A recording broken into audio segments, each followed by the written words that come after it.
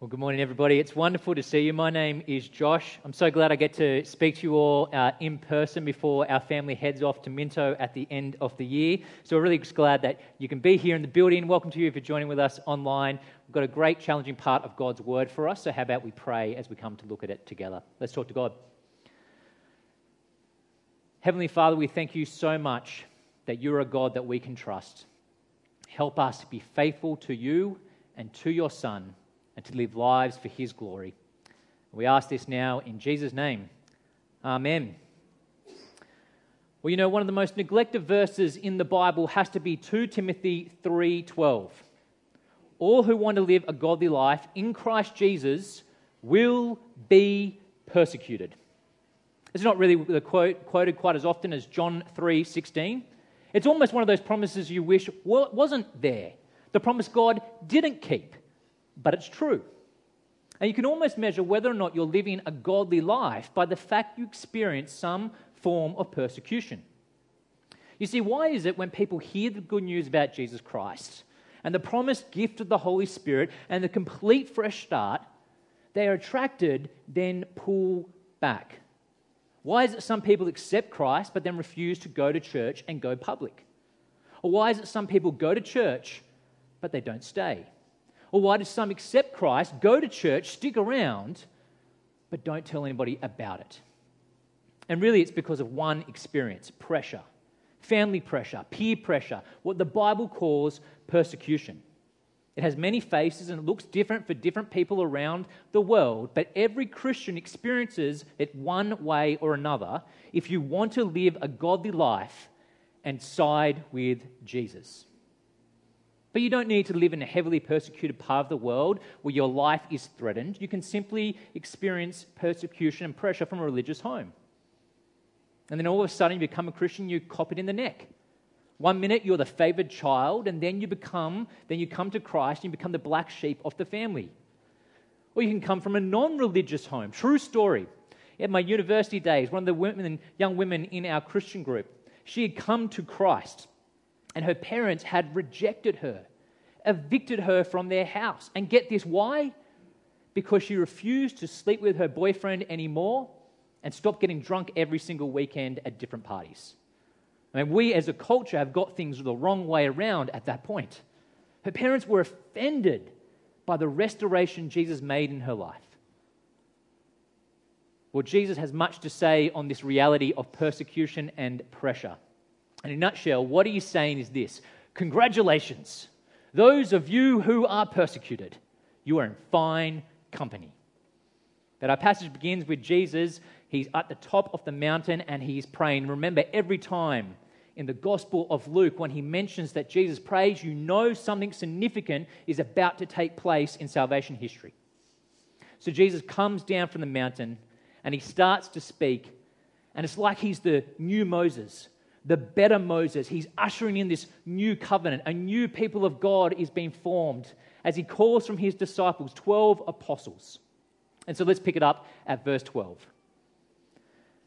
During those days, he went out to the mountain to pray and spent all night in prayer to God. When daylight came, he summoned his disciples and he chose 12 of them, whom he also named apostles: Simon, who he named Peter, and Andrew his brother, James and John, Philip and Bartholomew, Matthew and Thomas, James the son of Alphaeus, and Simon called the Zealot, Judas the son of James, and Judas Iscariot, who became a traitor. So Jesus has been up on the mountain praying all night, and he appoints 12 who will be the foundation of his church. And like Jesus, you know, we should be people of prayer. One of the big shifts in our thinking is we need to move from dependence on ourselves onto a greater dependence on God. Now, I am pleading with you, do not come out of this lockdown, where I know a lot of you have prayed more often than you have in your Christian lives, and cease to pray.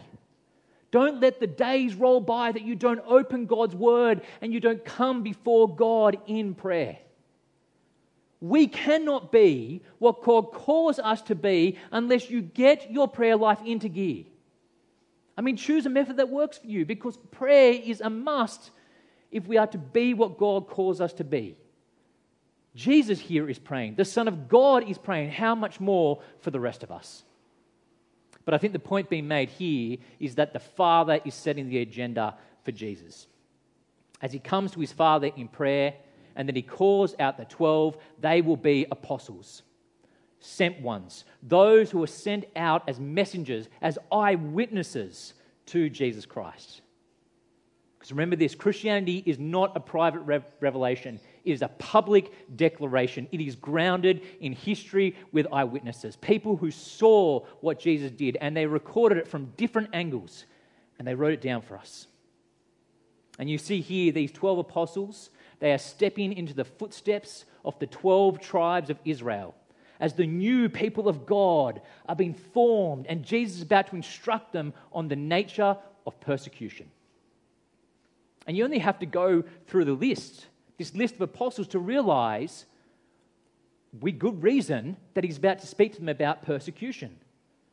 Because it's true for all disciples, but look at this list.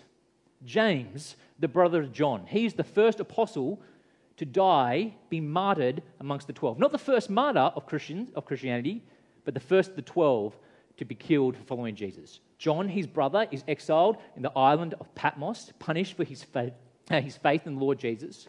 Tradition tells us that the Apostle Peter was crucified upside down in Rome. Jesus is calling and forming and forging a new people. And by the time you get to the end of this list, there is a traitor.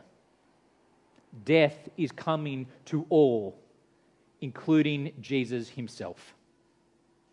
But before we get to Jesus' sermon, have a look at these 3 verses that we could just easily skip over, because they have some vital information to help us with what Jesus is saying about being blessed here.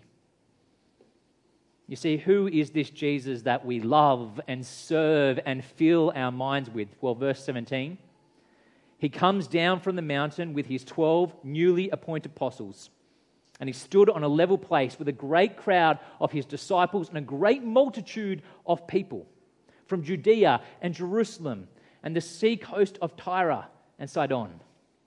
And they come to hear him and be healed of their diseases, and those tormented by unclean spirits were made well. The whole crowd was trying to touch him because his power was coming out from him and healing them all. See, it's a vast crowd. It's a mixed group. Many, many disciples, and many are onlookers from all over Israel and much further afield. And notice they bring to him the sick and those who are disturbed by evil. And they come to be taught by him and to be healed. And you notice in verse 19, the whole crowd was trying to touch him because power was coming out from him and healing them all. And this is a vital piece of information. Jesus is the undisputed king of God's kingdom. He has all of God's authority over sickness. He demonstrates ability and absolute command over evil. This is Jesus, his supreme majesty on display with vast throngs of people gathered with any number of sicknesses. And as people are bringing to him those troubled with evil and sickness and disease, and power is kind of coming out of him with this extraordinary supernatural healings, and people who are burdened are walking away completely healed. In the presence of Jesus, disease disappears. Evil is evicted. He is the sovereign, unmatched King of God. Now, I don't think these crowds are a particular surprise at all. You know, in my 3rd year at college, my dad became extremely sick. He was on his deathbed for a number of weeks. He was in the ICU for 4 months at Westmead Hospital. It's an extremely sober experience visiting the ICU week after week, watching my dad in that frail state. But if Jesus were here, the intensive care units of Sydney would be empty. People will be flocking to this city. Forget the border closures at the moment. People would find a way to get here. One after another would just be healed. And so in these verses, we are being reminded of just who it is we are dealing with, just who it is we're about to listen to, the King of God's kingdom. Because in these verses, we get a snapshot of the kingdom of heaven, of what it will be like when we are physically present with Jesus. No hospitals in heaven, no funerals in heaven, no memorial services in heaven, no poverty in heaven, no growing old in heaven, no unhappiness, no evil. Well, Jesus begins in verse 20 by giving his congratulations in the sermon. Verse 20, have a look. Blessed are you who are poor. Blessed are you who are hungry. Blessed are you who weep now. Blessed are you when people hate you. You know, normally congratulations come as a result of something positive happening in someone's life. The person who received the promotion, not the guy who loses his job. You congratulate somebody on the birth of their child, not on the loss of a loved one. Who then are these blessed ones, these members of Jesus' kingdom? You know, at first glance, it does appear that Jesus is suggesting it's the financially poor, the physically needy, the emotionally distressed, the socially excluded. So much so is that the case that through the centuries, many people have frequently drawn this straight line between poverty, need, distress, and being ostracized with God's favor. So here is Bono, the great theologian from U2, expressing this reality in his own words. The one thing all faiths and ideologies can agree upon is that God is with the vulnerable and poor. God is in the slums and the cardboard boxes where the poor play house. God is in the silence where a mother has infected a child with a virus that will end both their lives. God is in the cries heard under the rubble of war. And God will be with us if we are with them. Down through the centuries, people have drawn this very tight line between poverty and God's favor. But I do want to suggest that a more careful reading of this Bible, of this passage, and its place in its context of Jesus' words and the Gospel of Luke, paints a slightly different picture for us. You know, in preparation for this talk, I looked up almost every single reference on the poor and the hungry and the sad in the books of both Isaiah and the Psalms. And let me tell you, there are loads of them. And there is absolutely no doubt from what I read that God has a real concern for the poor and the needy in this world. However, it would be altogether a mistake to suggest that the poor and the sad and the hungry in the Old Testament equals those who are financially hard done by and the underprivileged and the emotionally disturbed and the social outcast. In fact, frequently, the poor are those who are spiritually poor, who are deeply conscious of their desperate need for God's help. Just have a look with me. It's going to come up on the screen from Isaiah chapter 29, verse 17. The prophet Isaiah here is speaking about God's new creation. And this is what he says. Isn't it true that just in a little while, Lebanon will become an orchard, and that orchard will seem like a forest? On that day, the deaf will hear the words of the document, and out of the darkness, the eyes of the blind will see. The humble will have joy after joy in the Lord, and the poor will rejoice in the Holy One of Israel. For the ruthless one will vanish, the scorner will disappear, and so on, he goes. But who are these humble that he speaks of? The blind and the poor and the deaf. Well, they're the people of chapter 29, verse 1. They are the people of Jerusalem, when Jerusalem has been conquered and God's city has been driven into exile. And they lament and they are full of sadness because they are experiencing the judgment of their God. So you cannot read the poor and the blind and the humble and the deaf as a different group of people from the beginning of chapter 29. And the people at the beginning of this chapter are those who have been driven out of the very presence of God and therefore are desperately sad and weeping and mourning. Now, you find this reality actually all over and over again in the Old Testament. So I just want to stress, the poor does not necessarily equal those who suffer financial need. The poor, according to Jesus, are those who are spiritually bankrupt. Those who thirst and hunger for righteousness. Those who mourn are those who primarily, not ones who have lost a loved one, but those who mourn the sin in their lives. So when Jesus has in front of him this vast crowd and he turns to his disciples and he says, "Blessed are you who are poor. because yours is the kingdom of God. Blessed are you who are hungry now, because you will be filled. Blessed are you who weep now, for you will laugh. He's calling those who sense their spiritual need, those who grieve their spiritual poverty, who hunger for God's intervention in their lives. And he's saying to them, you are blessed. Happy are you because I am here. The kingdom has arrived, and all of the blessings of the kingdom are to flow to those who are spiritually poor, who hunger spiritually, who look to Jesus, those who weep spiritually and mourn spiritually, because they will have God's intervention in their lives. You know, that actually fits with everything we've learned in the Gospel of Luke so far. Jesus proclaims in his first sermon, the Spirit is on me to pronounce good news to the poor. And who are the poor there? It's sinners, Jesus says. I have come to call sinners to repentance. Those who are conscious of their own spiritual poverty and turn to Jesus.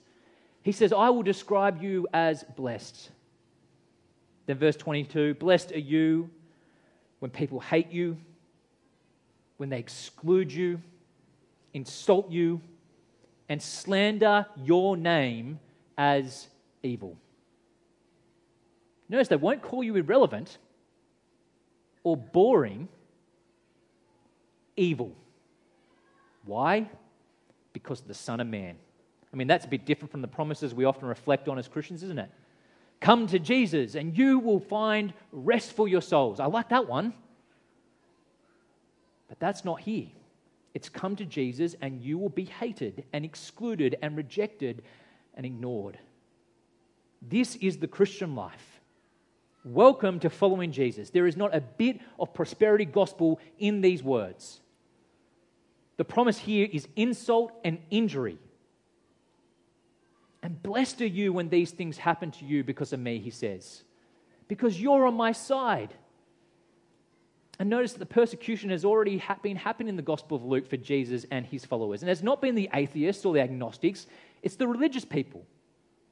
Just before this, Jesus has been copying it, and his disciples have been copying it because they've been breaking the Pharisees' man-made laws. Jesus is preaching on persecution to the 12 and all Christian disciples. This is a part of the deal if you have me as Lord, says Jesus. And from that moment on, Jesus gives, and from that moment on that Jesus gave his first sermon, they constantly persecuted him. You know, the first sermon I ever preached during my ministry apprentice days, someone came up to me at the end of it and said that was a very interesting sermon. I quickly learnt that an interesting sermon comment from that person was not a compliment. That was the worst that ever happened to me. Jesus preaches his first sermon, and they take him to the edge of the cliff, and they want to throw him off the edge. And then from that moment on, they hunt him down until they execute him on the cross. Now, how does Jesus want us to think about such things when we're getting laughed at, ridiculed, when people are saying hateful things on your Facebook feed because of something you posted? There's not a hint of pity from him. There's not a sense that you are a victim. Verse 23, rejoice in that day and leap for joy. Take note, your reward is great in heaven, for this is the way your ancestors used to treat the prophets. You are blessed when bad things happen to you because you have found loyalty to me, says Jesus. Happy are you when people talk behind your backs because you have declared me as your Lord. Because Jesus has made a difference in your life, the world doesn't like that difference. Because their conscience is convicting them of their sin, just like yours was when you were on the other side of the issue. You know, sinful people have to deal with that conviction in their lives. And one of the best ways to deal with it is by pushing those away in their lives which convict them of their own need of God's mercy and grace. Blessed are you. Not because you're a judgmental creep or you're living some hypocritical Christian life. No, blessed are you when you go against the current. Now, don't think Jesus doesn't know this pain. Like I said, the moment he went public with his ministry, he experienced persecution. because everyone who wants to live a godly life and who wants to look like Jesus will be persecuted. You will have pressure put upon you some way or another.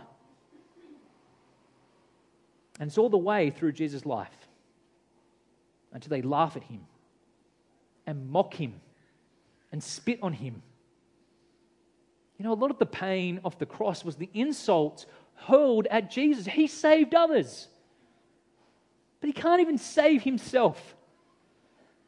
I mean, after all the good that he had done, all the healings, the people he had raised from the dead, all that good, and they laugh and mock the Son of God. He's stripped bare of all dignity. And the word that he uses for this experience, rejoice and leap for joy. 2 reasons are given that we can be joyful in the midst of suffering. Verse 23, he says, for this is how they treated the prophets. Jesus says, being part of the group of followers, that you're a part of this special group that runs all the way back to Moses and Abraham and Noah. This is the group that on the last day, they will hear those 6 beautiful words from their Lord and Savior. Well done, good and faithful servant. The other reason for rejoicing is because great is your reward in heaven. You know, I know he doesn't spell out the details, but I tell you what, that will keep me going. Not small, great is your reward. Your suffering will not be in vain.